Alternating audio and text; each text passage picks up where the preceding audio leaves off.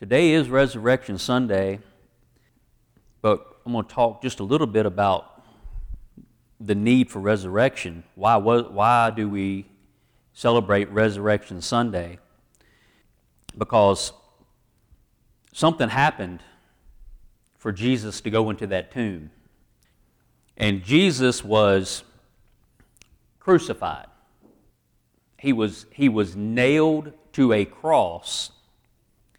And he died on that cross, and then he was put in a tomb, and he had been trying to tell his disciples about it leading up to that, and they just couldn't quite understand.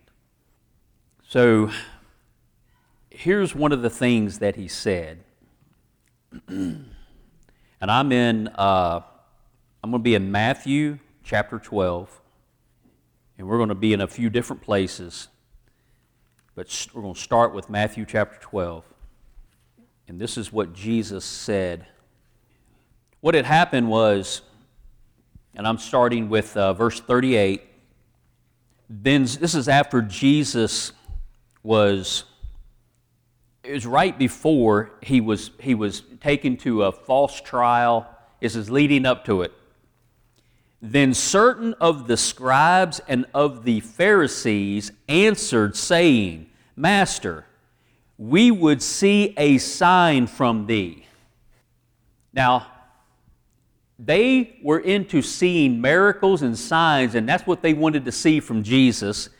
But he, Jesus, answered and said unto them, An evil and adulterous generation seeketh after a sign. And there shall no sign be given to it, but, or except, the sign of the prophet Jonas, which you know of as Jonah.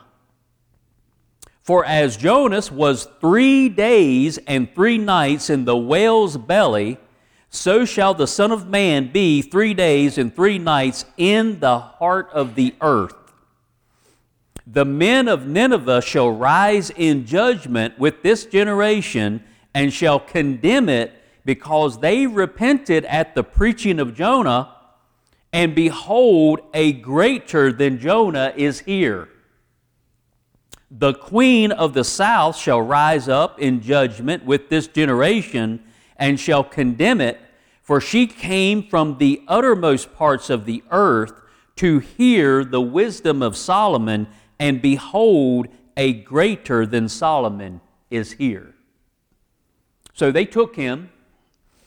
He laid his life down. But they came and they took him. They marched him to Calvary. Jesus carrying his cross. They marched him up to the skull, Golgotha, which we call Calvary. And they nailed him to the cross and raised him up so that everyone could see. I'm going to read you a little section out of this little book here that Arthur Pink did years ago. When Jesus was hanging on the cross, there were 7 different times where he said something. Think about it. Think about Jesus hanging on the cross. Can you think of something that he said? Most of us know that eventually he said, "It is finished." That's one of them.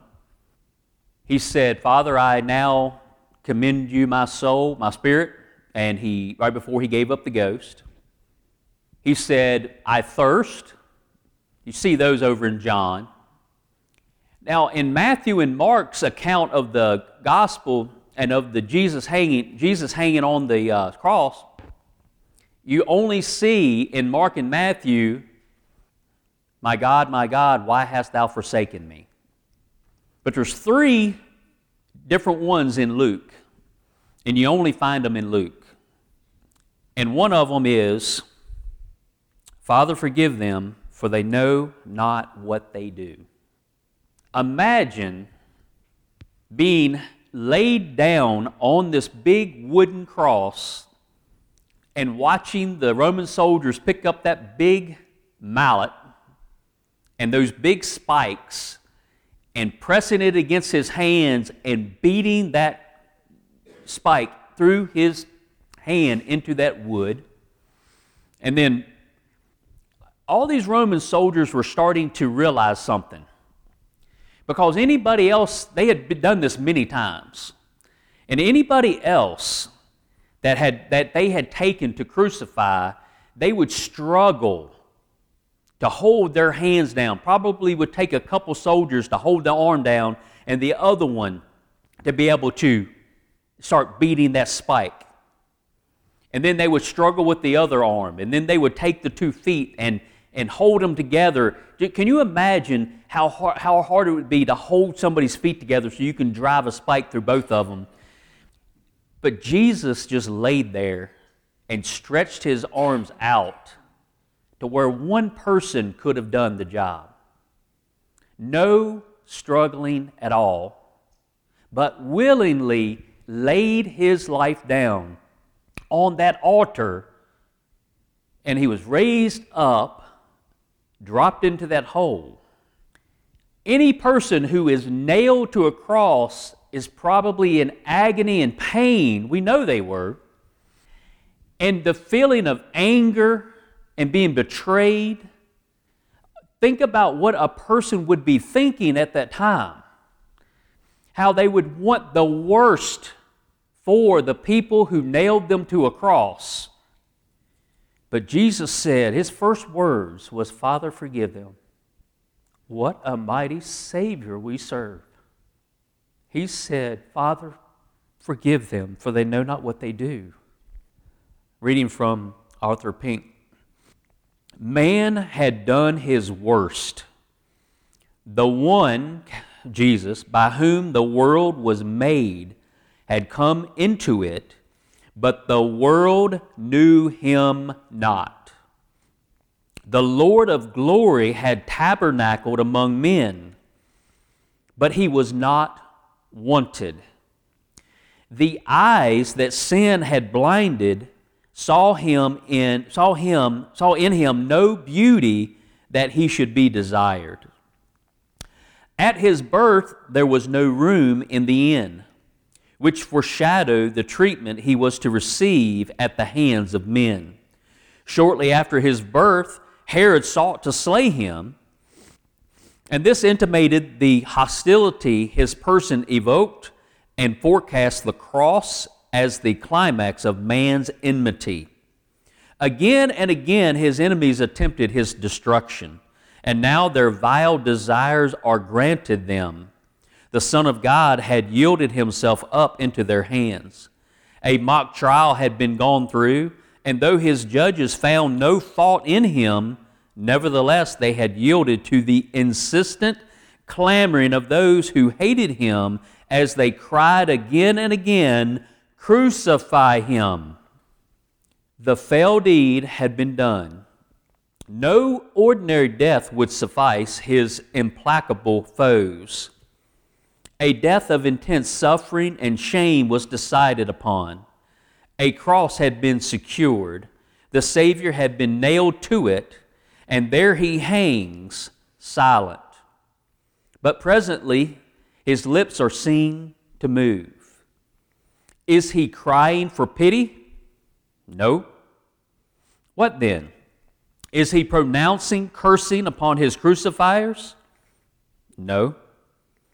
He is praying for his enemies. Then said Jesus, "Father, forgive them, for they know not what they do." The world had crucified its Creator. I'm going to be reading out of Matthew 27. So if you would like, turn to Matthew, starting at 62. Matthew 27, verse 62, Jesus has died on the cross. Joseph of Arimathea had asked for the body. They had anointed the body. They were in a rush because it was the day of preparation, and they had laid Jesus in the tomb. Mary Magdalene and the other Mary, they had gone and watched to make sure they knew where he was laid. And while the Sabbath was going on, they went and bought spices And after the Sabbath was over, they were intending to go and to anoint the body more properly. And they were determined they were going to do it, probably thinking, how will we ever accomplish it with that big stone rolled over the tomb? Just imagine a big rock wall with a hole in it, and that was Joseph of Arimathea. He was a rich man. He was secretly a disciple of Jesus, along with Nicodemus. Now, you go to the Gospel of John, you'll see where Nicodemus helped him. You won't see it in any of the other Gospels. And that big stone had been rolled over the opening. There was, this morning at sunrise service, anybody who was there is going to hear this over again. But there was 4 powers that were at the tomb. And these 4 powers were the civil power. The seal was put on the rock that was over. Just imagine a big rock wheel, big circle that you could roll over the hole, and then they put a government seal on it that if anybody was to break that seal, they would be in huge trouble with the civil government. The Pharisees had gone to Pilate, and the Pharisees, the enemies of Jesus, had remembered what Jesus had said when his disciples had forgotten about it. And they said, this deceiver said that after 3 days he's going to he's just going to come back from the dead. There must have been a little bit of belief in him, in those people, because they were determined to make sure he didn't come back from the dead. So they were thinking that maybe his disciples are going to come at night and they're going to steal the body away and say, see there, he's not in the tomb anymore. So these powers, the civil power, the religious power, the scribes and the Pharisees, they had gone to Pilate and said, we got to make sure that that doesn't happen. And he said, go and keep a watch. There was a military power. Pilate gave them Roman soldiers to go and to stand guard as well. And then there was the devil, that power, who had the power of death. So those 4 powers were all hanging out at the tomb to make sure that Jesus didn't come out of there. But what they didn't quite understand is that they were trying to keep bound the creator of the universe, Jesus Christ, the Son of God. There was those 4 powers on the outside of the tomb, but there was the power that was inside of the tomb. And that one power was the Son of God. And in the first song that we sang this morning, death could not keep its prey. Now here's some verses. O death, where is thy sting? O grave, where is thy victory? That's 1 Corinthians 15:55. But it's quoting out of the Old Testament. In Acts 2:24, whom God hath raised up, having loosed the pains of death, because it was not possible that he should be holden of it. Romans 1:4, and declared to be the Son of God with power, according to the Spirit of holiness, by the resurrection from the dead. Ephesians 1, verses 19 and 20, and what is the exceeding greatness of his power to usward who believe, according to the working of his mighty power, which he wrought in Christ when he raised him from the dead and set him at his own right hand in the heavenly places. Reading from Matthew 27, verse 62. Now the next day that followed the day of the preparation, the chief priests and the Pharisees came together unto Pilate, saying, Sir, we remember that deceiver said while he was yet alive, after 3 days I will rise again. Command therefore that the tomb, the sepulchre, be made sure until the 3rd day, lest his disciples come by night and steal him away, and say unto the people, He is risen from the dead. So the last heir shall be worse than the first. Pilate said unto them, Ye have a watch. Go your way. Make it as sure as ye can. Now we know that he gave them Roman soldiers as well. So they went and made the sepulchre sure, sealing the stone and setting a watch. So there's all those powers that are there to make sure that the body doesn't get stolen from the grave. Now there was visitors to the tomb as well. Many women went. The women were way more brave than the men. Most of the men were hiding. They saw what happened to Jesus. They didn't want that to happen to them. And they thought it could. The women were being very brave, and we know that Mary Magdalene went to the tomb. We know that Peter and John, we know that they come as well. If you read all the different accounts, you might be a little confused as to who got there first and how it all plays out, because it seems kind of out of order. But when you read them all, you have to kind of stand back and see how it all came together, and you can start putting it into place, and it all works out.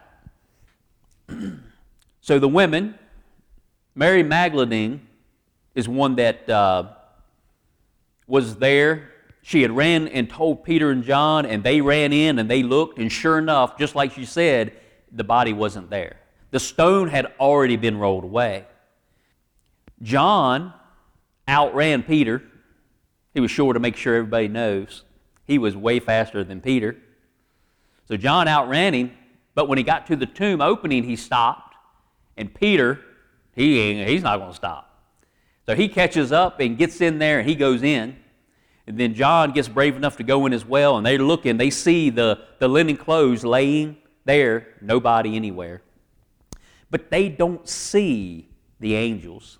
And then they turn and they go away, and then evidently Mary Magdalene goes back, and she's by herself, and she's looking in, and she sees an angel at the head of where Jesus would have been laying. And then she sees another angel at the feet. I'm going to read chapter 28, starting with verse 1. In the end of the Sabbath, as it began to dawn toward the first day of the week, came Mary Magdalene and the other Mary to see the tomb. And behold, there was a great earthquake, for the angel of the Lord descended from heaven and came and rolled back the stone from the door and sat upon it. His countenance was like lightning, and his raiment white as snow. And for fear of him, the keepers did shake and become as dead men.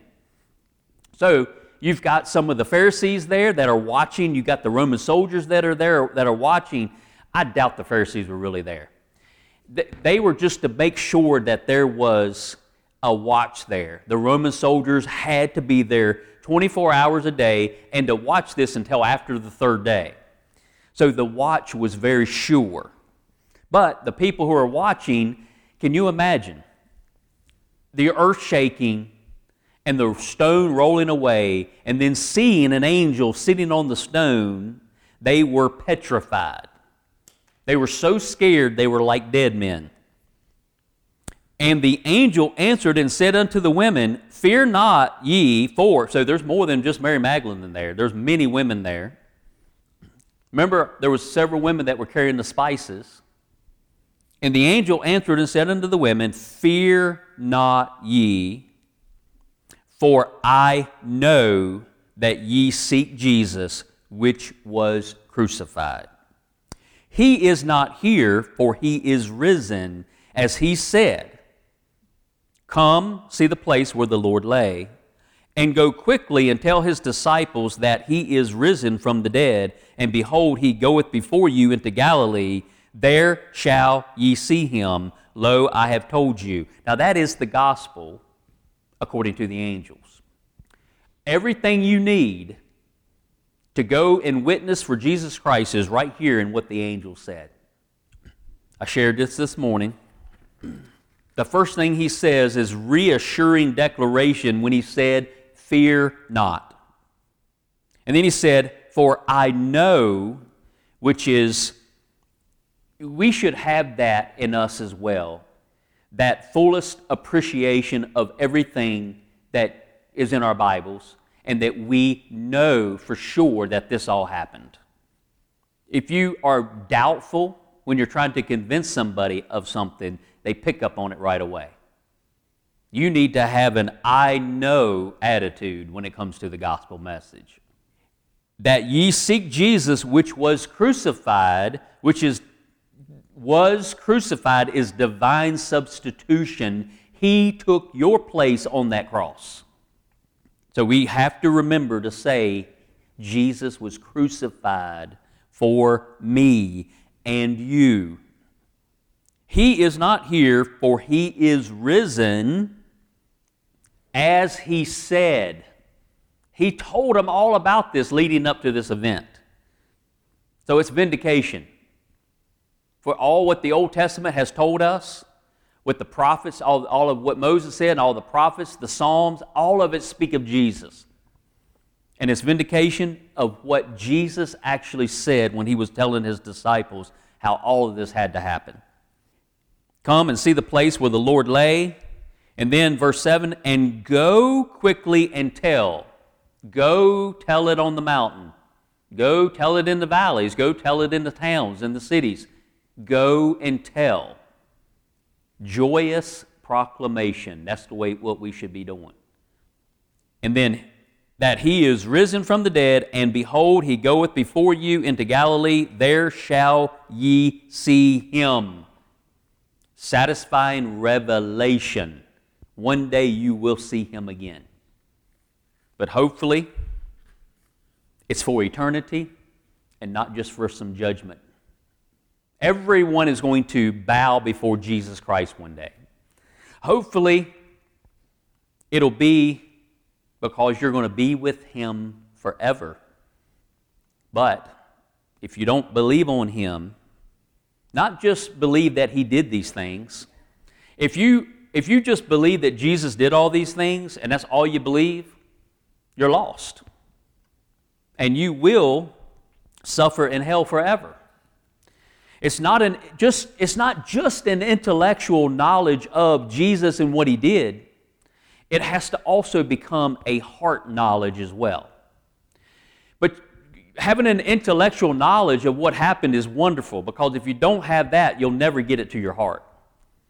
Many times you'll hear me pray, and I'll pray that, Lord, I pray that this word, I pray that this message today has entered into the minds and the hearts of the people.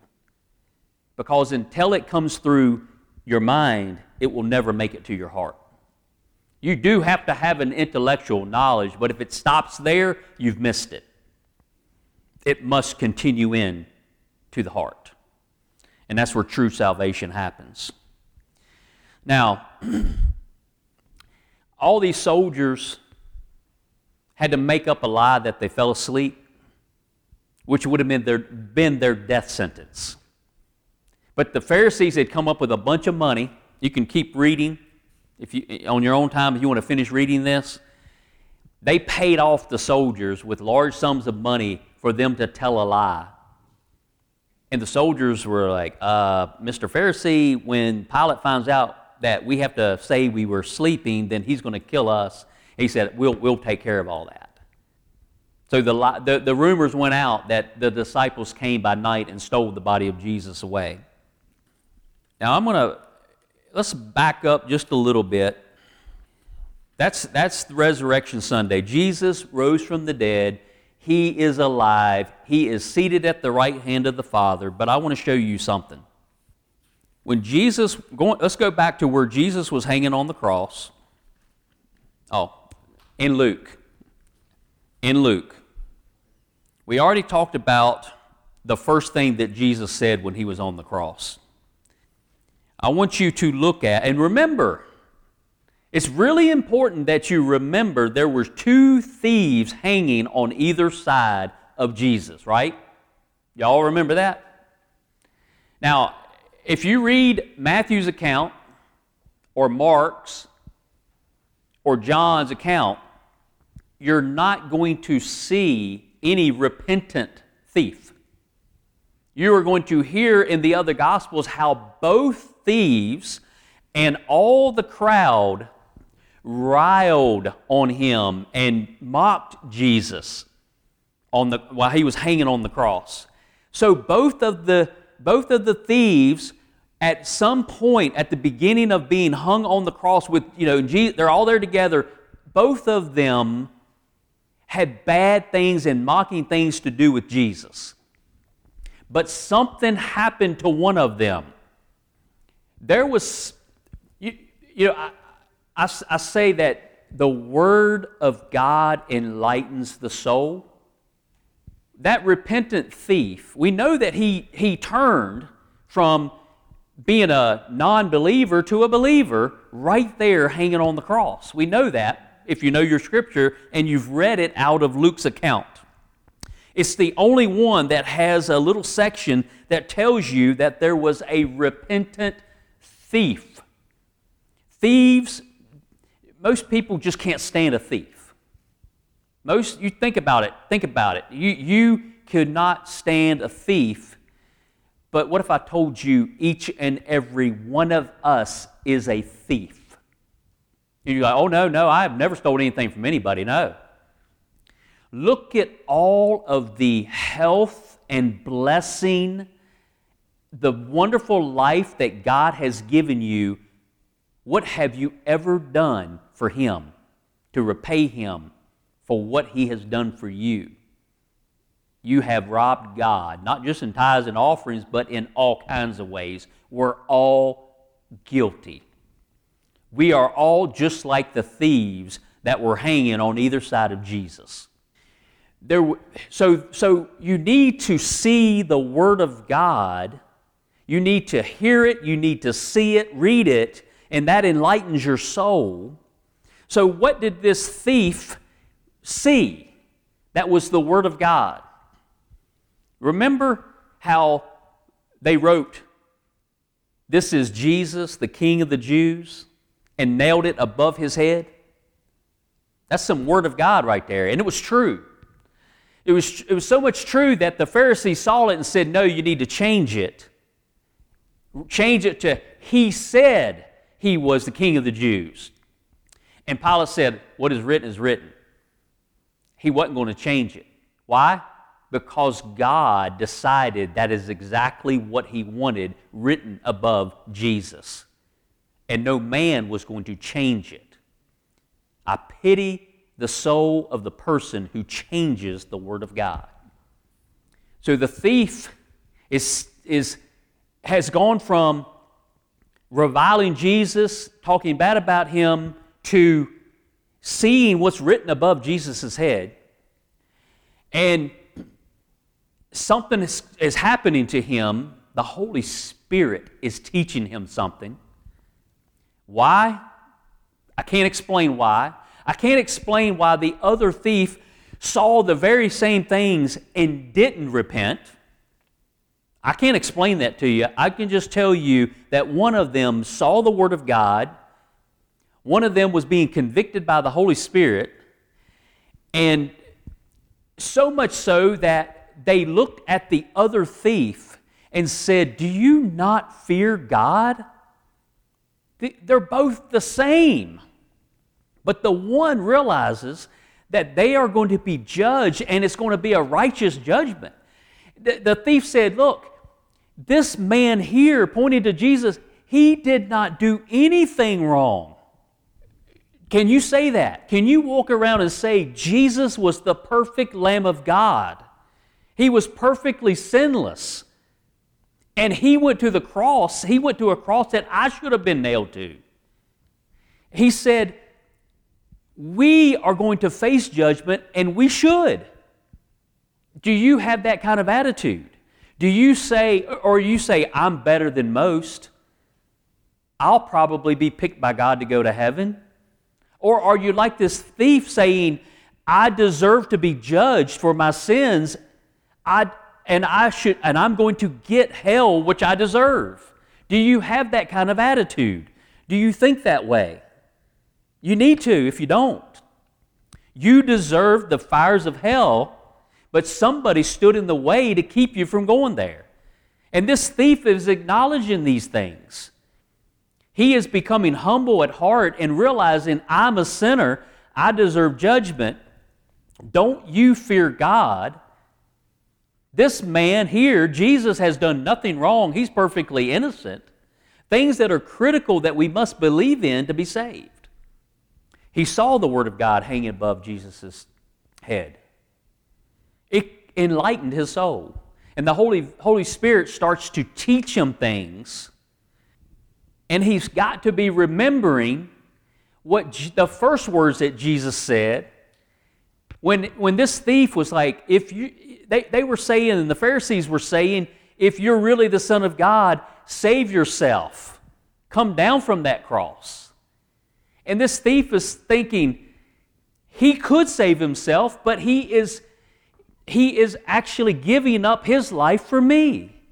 He could save himself, but he won't. Because he's too concerned about my soul, he's going to stay there and suffer in agony. And not only suffer in agony, but he is going to have the weight of every person's sin placed on him and allow it to happen. And you would think that this thief is actually going to ask Jesus something. And it's not the right time, right? Jesus is kind of in a bad spot. He's nailed to a cross, and all the weight of the world is on him, all the sins of the world, and you're going to ask Jesus to remember you?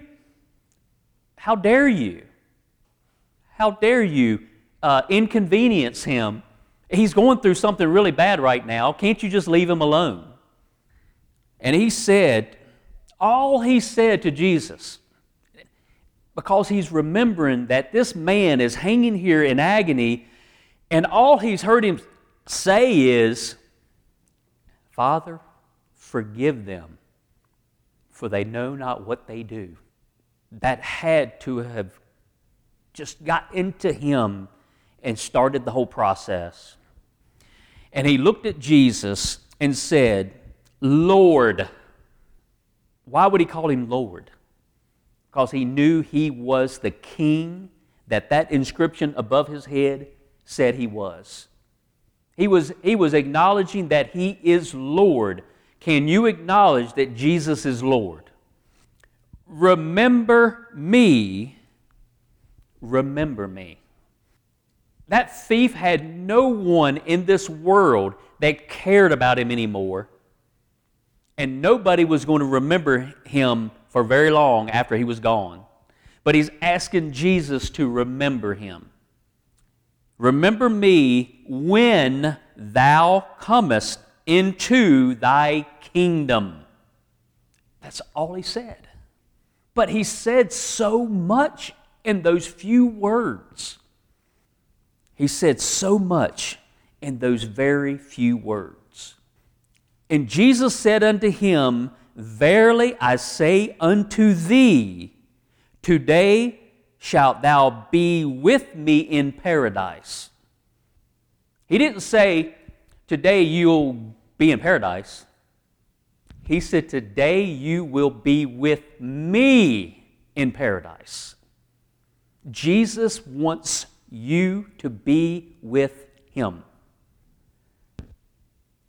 If Jesus can save a soul being nailed to the cross, how much more can he save anybody who calls upon him when he has been risen from the grave?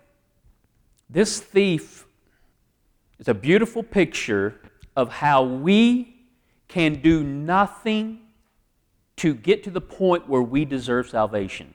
This thief could not walk in the ways of righteousness. His feet were nailed to a cross. He couldn't do any good works. His hands were nailed to a cross. And we need to understand that we cannot bring anything in that we've done good. And we cannot depend on anything we do after. Was he able to do anything for God after becoming saved? This thief did absolutely nothing after. So the works that you do after salvation don't keep you saved, but out of love for God, we should do works for Him, but don't ever count on them as securing your salvation. And we see that in this picture right here. So if Jesus can save this sinner while being nailed to a cross and all the sins of the world placed on Him, imagine the confidence you should have in a risen Savior. Amen. Let's pray. Heavenly Father, Father, you have told us in your word that Jesus was delivered unto us to be a sacrifice on that cross according to the Scriptures. And Father, we have been told through the Scriptures that He rose again the third day.